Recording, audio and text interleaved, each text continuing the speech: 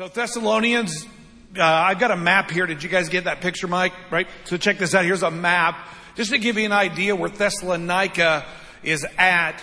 The church in Thessalonica was established on Paul's second missionary journey. You can read about it in Acts 17. Sort of went the way it goes a lot of times with church plants. Paul would go in and speak to the synagogue, to the Jews in the synagogue. And some would believe and some wouldn't. And then he would go and speak to the Gentiles, and then that would generally cause a problem. And it did in Thessalonica. And eventually the Jews there revolted, drug out a guy named Jason. That's all we know about him. Drug him out of his house to basically deal with those issues, right? When they moved on from Thessalonica, they went to Berea.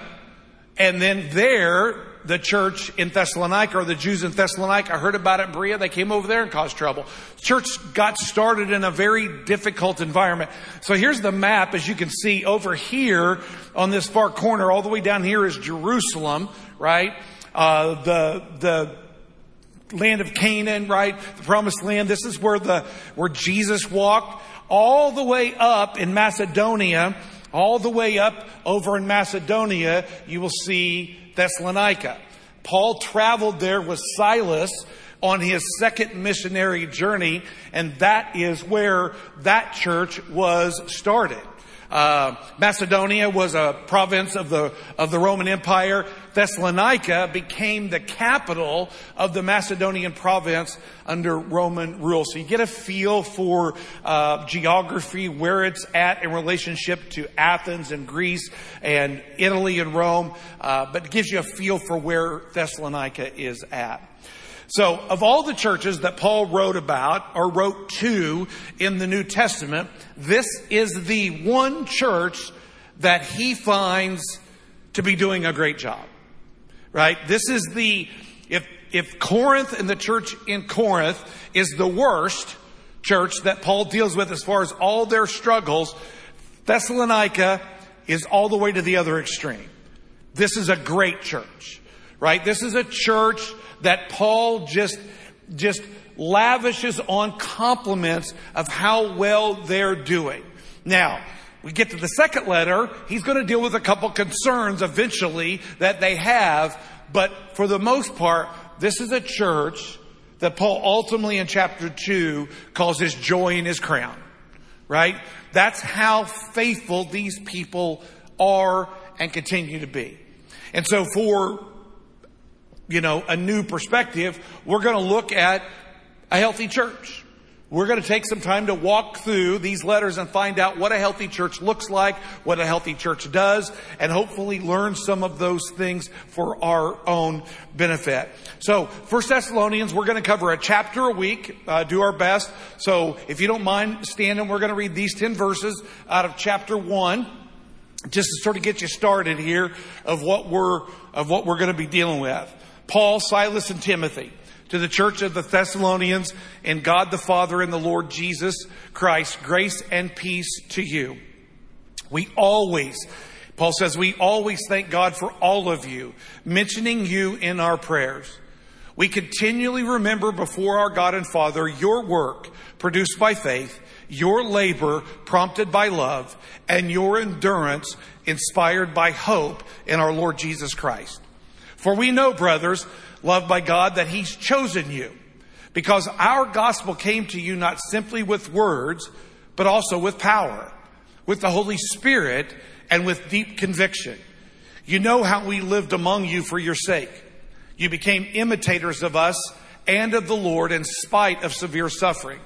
You welcomed the message with the joy given by the Holy Spirit. And so you became a model to all the believers in Macedonia and Achaia. The Lord's message rang out from you not only in Macedonia and Achaia. Your faith in God has become known everywhere. Therefore, we do not need to say anything about it, for they themselves report what kind of reception you gave us. They tell you how you turned to God from idols to serve the living and the true God, and to wait for His Son from heaven, whom He raised from the dead, Jesus, who rescues us from the coming wrath. You can be seated. So you can get a sense, right, that Paul loves this church. And not only does he love them, he loves the life that they're living and the way that they're living out of faith, right? Their work prompted by faith, their labor prompted by love, their steadfastness prompted by hope. This is a great church, right? So years ago, I was sick. This was a long time ago. This was probably 1989, 1990. I got sick. And I went to the doctor and he wanted to give me amoxicillin. First time I'd ever taken amoxicillin. And he asked me, he said, "Are you allergic to amoxicillin?" I said, "I don't know if I am or not." Right? So he said, "Well, let's give it a try." So he prescribed me amoxicillin and I took it. And guess what? I was allergic to amoxicillin. I broke out in a rash. And so I went to the doctor and I'm like, what's going on? And he said, "You're allergic to amoxicillin." And he gave me Benadryl. Anybody ever take Benadryl? Right? I'd never taken a Benadryl in my entire life. So he said, I'm going to give you a prescription for Benadryl. Take one a day, right? Until the rash is gone. All right? I mean, I was a dumb kid. I didn't know. I said, okay. So he gave me Benadryl. I took it. I took a pill. I woke up 22 hours later. I am not kidding you. I fell asleep on my office floor. Right? I remember taking it and I remember waking up going, man, that was a great sleep. And my wife's like, "You slept for 22 hours. Totally underestimated the power of a Benadryl. I can tell you I've never taken one since because now I'm just scared to. I don't have enough days to lose one to sleep, okay? So I've never taken one. But I underestimated completely the power of the Benadryl. Ever underestimate anything in your life? Right? Man, I tell you what, if you got any wisdom, you make that mistake about once, right? If you underestimate something and you learn from it, you try not to ever do that again. I don't care. I won't ever take Benadryl again. Just because I don't want to estimate. People are like, "Well, you could just cut it in half." Have you seen the size of these pills? I would cut my finger off before I cut that thing in half, right? When I read this chapter, that was the word that kept sticking out in my head. Underestimating, right? And so what I want to do is I want to point out 3 areas that I think this chapter says to us, don't underestimate these things. Don't underestimate them. And here's the first one. It's found in verses 4 and 5, right? And again, if you've got your phones and you're using them through the YouVersion Bible app, if you just log onto the YouVersion Bible app, you can click. It'll show you live events. Click on Tomoka. All of our notes for our services, both on the weekend, on Tuesday, and on Wednesday nights, are all right there during the service. So you can find the notes for tonight there, or you can just follow along. But here's the first thing. Don't underestimate the work of the Holy Spirit. All right? Don't underestimate the work of the Holy Spirit. Here's what verses 4 and 5 say. Right? Verses 4 and 5 says, so Paul says, "We know, brothers and sisters, loved by God, that He's chosen you because," listen to this, "because our gospel came to you not simply with words, but also with power, with the Holy Spirit and deep conviction." I talk to people regularly, not a lot, but regularly, who are frustrated because they're like, my brother or my sister or my friend or this particular relative or coworker, I just can't seem to get them to understand the gospel. I can't get them to accept it or believe it. And Pastor Cord, I just don't know what else to do. Can you sit down with me and help me understand what I can say to them to just get them to understand it? And the first thing I will tell them is, that's the wrong approach. Because the minute you start telling me how God's not effectively using you to reach somebody, the first thing I think is, the Holy Spirit has got to go before you. Because we make this mistake a lot in lots of different ways. But I'm just going to key on this one at first. We make the mistake of thinking that the Holy Spirit doesn't have enough power to convict your kids, right? Doesn't have enough power to convict your spouse. Doesn't have enough power to convict your neighbor. Listen, one of the biggest mistakes Christians make regularly is they underestimate the work and the power of the Holy Spirit. Let's read a couple scriptures here real quick. 1 Corinthians 2, Paul, right? Paul talking to a church that's a mess.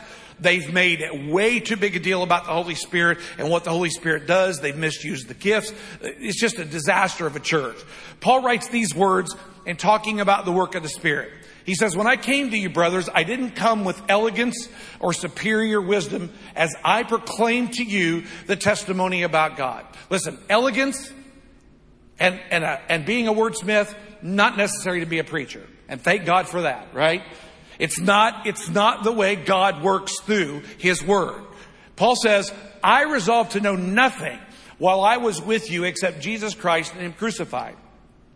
I came to you in weakness, and I came to you in fear, and I came to you with much trembling. My message and my preaching were not with wise and persuasive words, but with a demonstration of the Spirit's power, so that your faith might not rest on men's wisdom, but on God's power. You see, part of the problem is that when you and I begin to overestimate our value and leading our children to Jesus and leading our neighbors to Jesus, that somehow it's your wisdom and your words that have to be eloquent and persuasive, you've completely eliminated the Spirit's power. Listen, it is the Holy Spirit's work to do just what you're hoping your words will do. Paul says we use our words to build up and encourage, right? To spur one another on. We often think, God, make us the tip of the spear, right? Make me the tip of the spear in the conversation so that in the moment I'll be able to see the light bulb go off because of my persuasive words, right? Preachers all the time. I really hope that they think I'm funny. Who cares if the church thinks you're funny? Who cares if they laugh at your jokes? Who cares if you use the perfect word or you botch this word? The reality is the gospel works best through the Spirit's power and not through your persuasive words. Right? Like, listen. And listen, you're talking to a guy that likes words. All right? Listen, I can go off. And I'm highly intelligent. Okay? Incredibly eloquent and persuasive, right? And I've got 5 millennials that call me dad. And here's what I've tried to learn as I've gotten older and wiser. The less Cord speaks, the greater chance they have to hear God. And that is so true for all of you. Listen, you want somebody you know and love to accept Jesus, you best be praying for the work of the Spirit. Because if the only work that's going on is you on Facebook, on Instagram, on text, on the phone, in the face, every chance you get, giving them the business, they're never going to listen. And here's why. Because they couldn't hear God through you if they wanted to. Because it is God's work that does the conviction. Listen to this verse, John 16:7. John 16:7 through 11 says, I tell you, this is Jesus the night before He leaves. And He's already told them, I got to go. And they're like, please don't go. And He's like, I got to go because if I go, the Holy Spirit's coming. And here's what He says. I tell you the truth. It is for your good that I'm going away. These people are sitting in a darkened room upstairs knowing, and they're like freaking out. And He's like, it's a good thing I'm leaving. Right? And they're like, so He explains it. Unless I go away, the counselor, right? The paraclete in Greek, right? The one who will come alongside of you, right? He will not come to you. But if I go, I'm going to send Him to you. Listen to this. Listen to what the work of the Spirit is in the world that you and I live in today. When the Spirit comes, He will what? Come on, everybody say the word convict, right? That is a legal term used in court as the result of evidence presented. He will do the work of conviction. Right? He will convict the world of guilt in regard to what? Nobody ever is convicted of guilt for their sin because you were eloquent and persuasive with your words. Only the Holy Spirit. You want your children to know Jesus? Man, you better love on them and encourage them. You better pray over them, but you better sick the Holy Spirit on them. Because there is nobody a heart's going to... Jeremiah said it in Jeremiah 17, the heart's deceptive above all things. Who could know it? Listen, you think that you're smart enough to know what's in the heart of your children? You are playing a fool's game. You don't have a clue what your 16-year-old daughter's thinking. And if you did, you'd run screaming from the house. I guarantee it. Right? But you want to know who knows what's in the heart of your child? God. And you want to know who knows the heart of God? The Holy Spirit. You want to see change? You got to use the Holy Spirit. He's going to convict the world of guilt in regard to sin. He's going to convict the world of righteousness and judgments. Right? In regard to sin, because men don't believe in me, right? I mean, that's what we're talking about, right? I got people who don't know Jesus. How do I get them to Jesus? Pastor Court, I've run out of things to say. I need you to give me this. And no. Shh. The Holy Spirit will do that. Have you prayed for the Holy Spirit to do what He promised He would do? And if you have, have you kept praying? Right? In regard to righteousness, because I'm going to go to the Father where you can see me no longer. And in regard to judgment, because the prince of this world now stands condemned. The Holy Spirit's going to do everything you want to see done in the life of somebody that you love. Don't underestimate the power of the Spirit. Paul said that the Word of God came to them in power and conviction through the presence of the Holy Spirit. Do you want to see change in the world? Anybody in here want to see change in the world? Right? Anybody online want to see change in the world? Listen, you know where change comes from? It changes from the work. It changes when the work of the Holy Spirit changes a heart of stone into a heart of flesh. You want to know how that happens? You engage the work of the Spirit. You're not the agent of conviction. You're the agent of comfort, right? You're the agent of encouragement, right? You're the agent of sharing the reason why you have hope. But the agent of conviction and change, it ain't a parent, and it ain't a grandparent, and it ain't a pastor. It's not your spouse, right? The agent of change and conviction is the work of the Holy Spirit in the life of people, right? Paul says this in John 16:13. He said, when He, the Spirit of truth, comes, listen what else He's going to do. He's going to guide you into all right. He's going to guide you into all truth. Here's what I know about this room and about everybody online. We all parent a little bit differently. Would you agree with that? Yeah. Listen, if you sit in my house and you listen to some of my parenting truths, some of you would walk out and go, I'm finding a new church.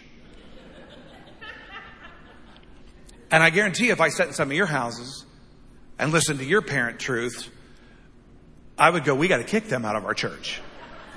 Right? Like your truth and my truth are different, right? And I've got a 25-year-old daughter with a 2-year-old in my house, and I can guarantee you her truth is different than mine, right? I mean, she does things with a 2-year-old. I'm like, what are you doing? Like, put that boy in his place, right? Here's what it says. When the Spirit of truth comes, He will guide you into all what? What did Jesus say? I am the what? I am the way, and I am the life. You want to know how people get connected to all truth that's Jesus? It takes the work of the Holy Spirit. It doesn't take wise and eloquent words by a pastor or a parent. Those words are for other things. To build up and not tear down. To speak with grace. Right? That's what our stuff does. So He's not going to speak on His own. And here's the great part. The Holy Spirit isn't a rogue agent. Holy Spirit's not going to speak. He's only going to speak what He hears, and He will tell you what is yet to come. Holy Spirit's going to work direct authority of God. That's how He's going to speak. He's going to go and He's going to bring glory to me by taking from what is mine and making it known to you. How cool is that? The Holy Spirit comes and He takes from what is God and Jesus and He brings it to us.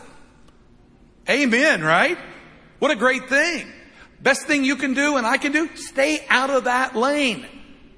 Right? He goes on to say, all that belongs to the Father is mine. That's why I said the Spirit will take from what is mine and will make it known to you. One more verse, 2 Timothy 1:6-7. For this reason, I remind you to fan into flame the gift of God, which is in you through the laying on of my hands. For God did not give us a spirit of timidity, but a spirit of what? Read it with me, church. Online, read it with me. But a spirit of, and of. Listen, that same power that the Holy Spirit comes with lives in you. And for some of you, this isn't about the work of the Spirit in other people's lives. For some of you, it's the work of the Spirit in your own life. Listen, I love YouTube. But YouTube has been the downfall of people reading their Bible. Because it's become a form of gospel for people. Have you listened to so-and-so? Man, right? You ought to hear these. Listen, there are so many self-help people out there today. It's unbelievable. You ever been to a bookstore and looked at the self-help section? Everybody's got a book about how to make you better. Right? And some of you in here and some of you watch online have tried all of it. The reality is that many Christians underestimate the very power the Spirit has in your own life.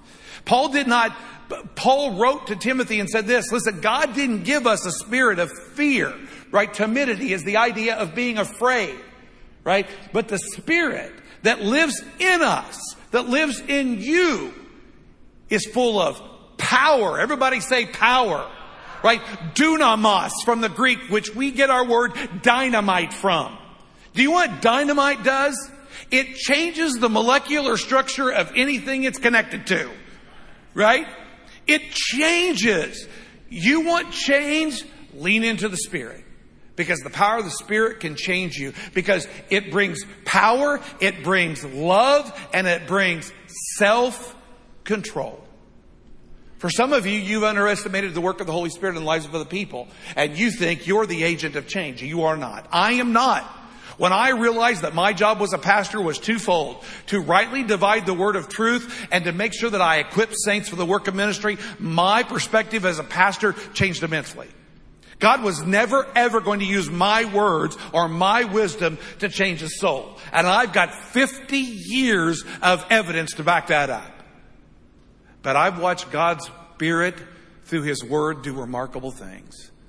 I've watched God's Spirit through God's Word change people that I never thought was possible to change. And I've baptized people here and in the ocean that at 12 years of being here, I never thought I would see. Because there's no reason to underestimate God's power. Now listen, don't for a second think that I'm saying to you as a parent that you have no responsibilities. You do. You know, don't make that silly mistake that you have to throw the baby out with the bathwater in this conversation. But too many times we get the order wrong. Me first, and then God doing the work. I don't care how good you are, how great a parent you are, how smart you are, how much you love your kids. If you get in the way of the work of the Holy Spirit, you get in the way of the work of God in the life of that person. You want to see change in that person? Man, every day. I've got two people in my life I love, and I pray every day one prayer. God, unleash the Holy Spirit on those people. Because what's He going to do? He's going to provide conviction of sin and of righteousness and judgment to come, and He's also going to guide them into all truth. What do I offer that stands up against that? Nothing.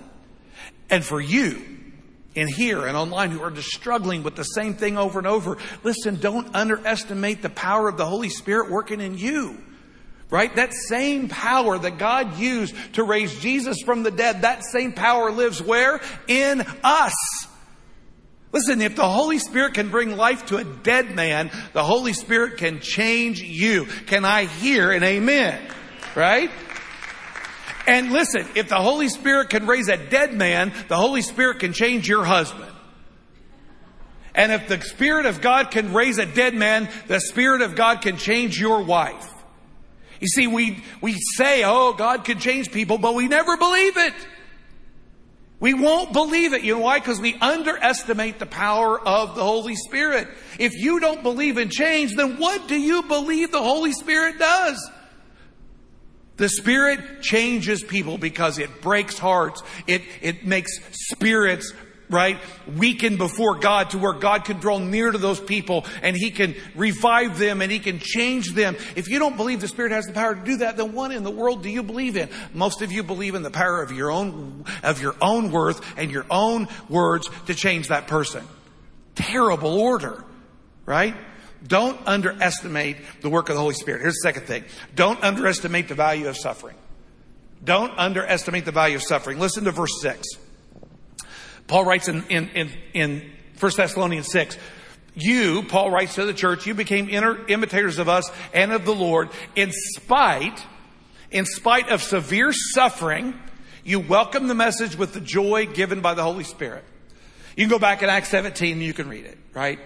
This church started with severe suffering. And here's the thing. The suffering of the believers in Thessalonica did not end when Paul left and went to Berea and then went on and on and on to Athens and eventually to Rome. Didn't happen. The believers back in Thessalonica suffered. They suffered at the hands of the Jews because they hated them. They hated the Christians. And the Gentiles suffered at the hands of other Gentiles because they had abandoned their foreign gods. These people, in spite of severe suffering, received the message with joy.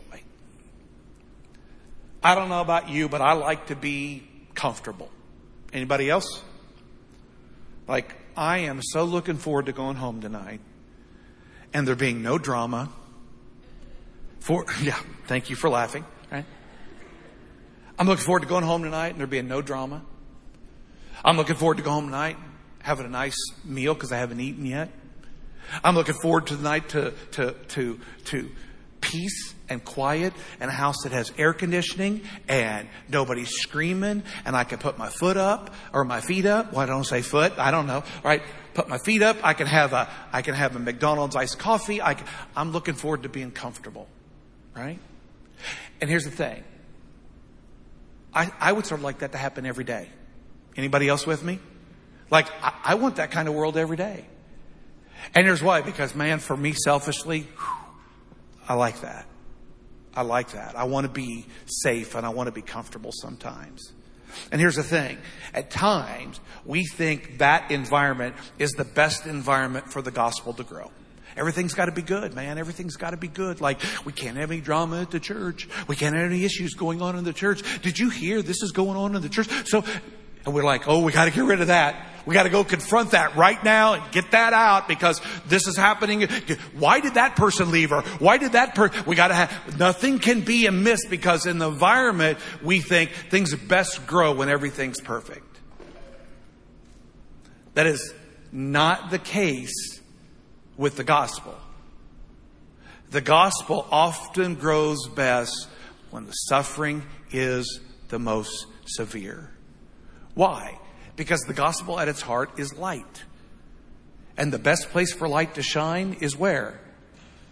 In where? In darkness. Listen, if you already have lights on and Mike just decides to throw a bunch more lights on, you've just added light to what? To light. But man, when light shows up in darkness, what do the people in darkness feel? Release and relief and hope. Right? Listen, here's the thing. We often underestimate an environment that's very hostile. Anybody in here agree that we live in a world that seems to be falling apart? Anybody believe that our country, America, is sort of falling apart? And how many of us want to see it changed right now? See, here's the problem. When everything that you wanted and I wanted was in place, America became the third largest mission field in the world. You want to know why? Because the gospel doesn't often work in an environment when everybody is screaming peace and safety. You want to see the gospel spread? Find an environment where darkness prevails and watch the light of the gospel do its thing. What if, this is a question I've asked myself with my buddies, I've asked myself this personally. What if the season that this nation is in is necessary for the revival of this nation and for the salvation of the inhabitants within it? What if this darkness is necessary for light to finally prevail in our nation? Are you all for it then? Are you? Are you ready to be uncomfortable? Are you ready to live in a regime that wants to take away your freedom and wants to rob you of the things that you believe as an American? Are you willing to sacrifice that for the sake of the gospel? Because light flourishes in what? You ready for that, America? See, that's the thing. Sometimes we want both. And it's a conflict for many of us. Right? Like, I don't want to go home and be unsafe, and I don't want to go home and be uncomfortable. Like, I don't want that. But God, what if God needs more darkness for the light to finally penetrate the people of this nation? Are you for it? Man, I am. Well, Cord, that might not mean things are going to go well for you as an American. Okay. I guess I'm going to have to figure out how to deal with that. You see, we underestimate the value of suffering. I'm going to read a couple of verses to you. Romans 8:18 through 21. And listen, I'm not. If you know me, you know this is true. I'm not a politic person because I'm a Jesus person. If I wasn't a Jesus person, I'd be a politic person. But because I'm a believer in Jesus, I'm not a politic person. I'm a gospel of Jesus person. I am an eternity person. This world is not my home, baby. I'm just passing through, right? My treasures are laid up somewhere beyond this blue, right? Like, I'm going to live where my permanent home is. I'm a foreigner, an alien, and a stranger in this place. Right? I am far more about Jesus than I am about politics. So my rant is not about politics. My rant is about the gospel. What is it going to take for people who live in this nation to accept Jesus? Maybe it's going to take severe suffering.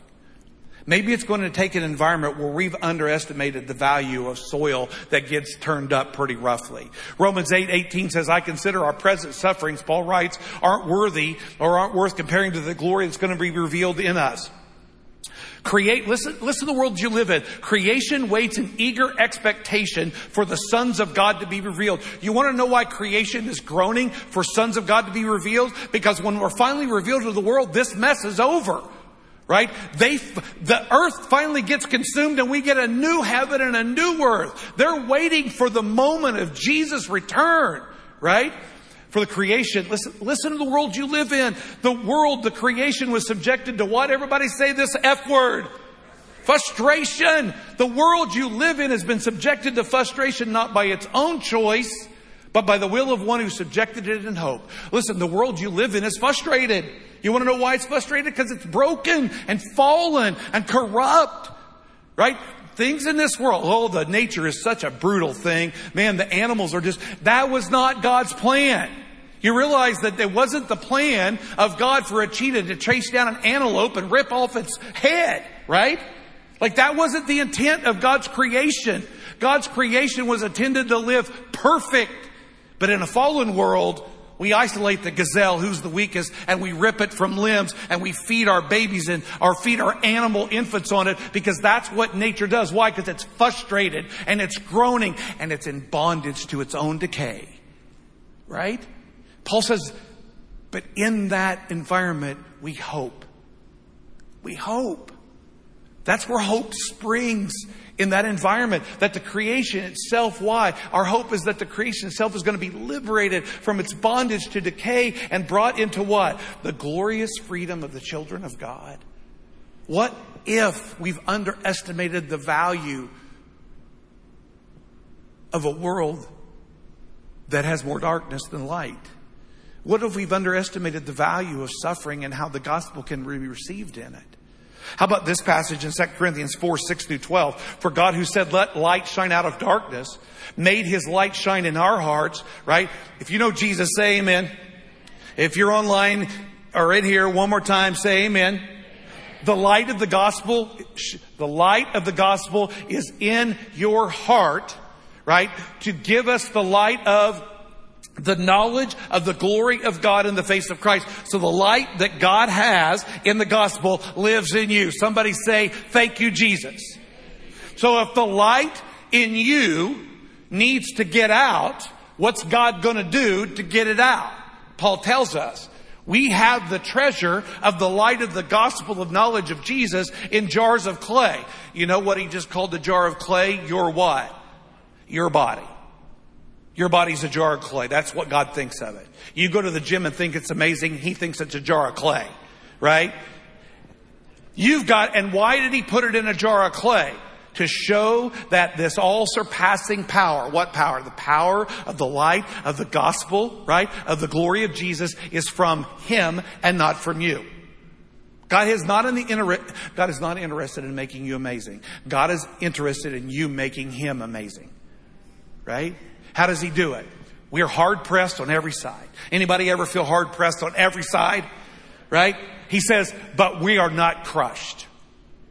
He says we're perplexed. Anybody perplexed? Yes, me. But you're not in despair. Anybody ever feel persecuted? Yeah. Right? Not abandoned, struck down, but not destroyed. Why? Because we're always carrying around in our body the death of Jesus so that the life of Jesus may be revealed in our bodies. You know what He's doing? He's squeezing. Right? He's taking that jar of clay and He's squeezing it and He's perplexing it and He's knocking it down. Why? Because He needs a crack. He needs a crack in your jar to do what? So the light of the glory of the gospel can be revealed. So what if what if I have underestimated the value of suffering in my life? What if my incessant desire to always go home and be comfortable has made me ineffective in the gospel? What if I avoid being hard pressed or perplexed? What if I don't like the concept? Here's the problem. If you don't like it, God's going to squeeze harder. Because you know what God cares about? Dude, you got that light of mine in you. This little light, I'm going to let it shine. I can tell you this, if you ain't going to let it shine, He's going to squeeze you till some of it comes out. And we underestimate the value of that. I have. I know I have. And as I've gotten older, man, please don't bother me. Like, I want some peace and calm. What I should want is some more squeezing and some more perplexing and some more being knocked down.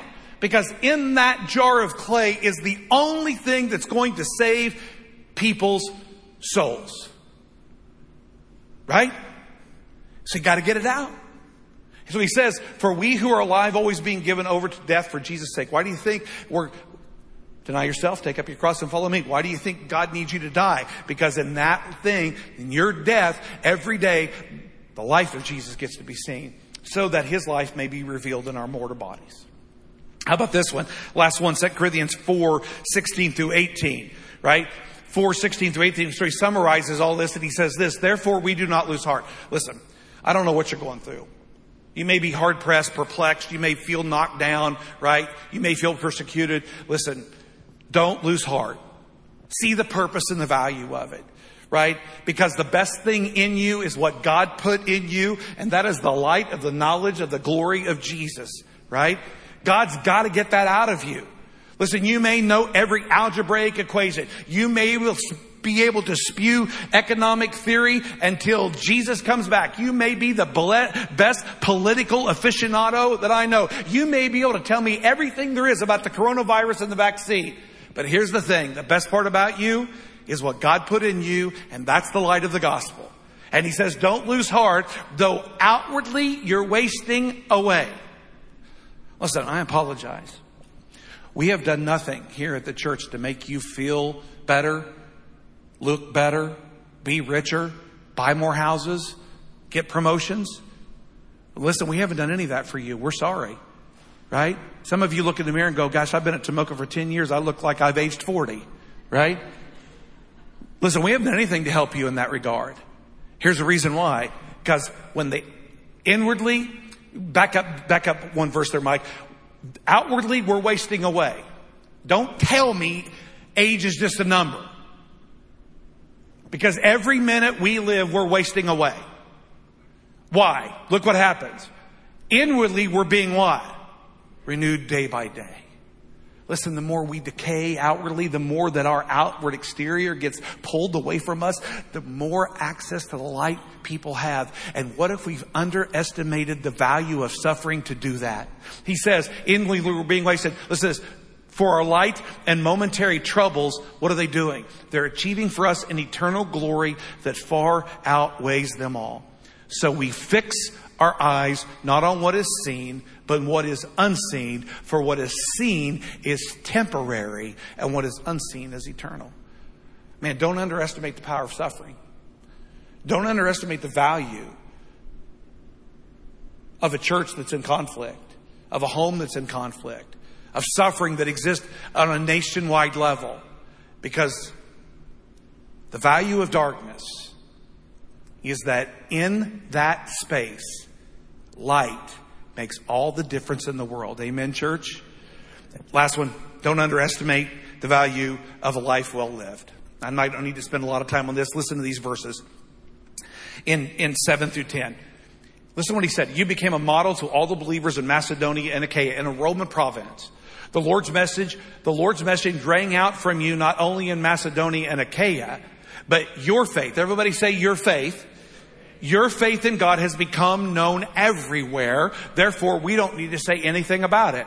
For they themselves report what kind of reception you gave us. They tell how you turned to God from idols to serve the living and the true God. Listen, don't underestimate the value of a life well lived.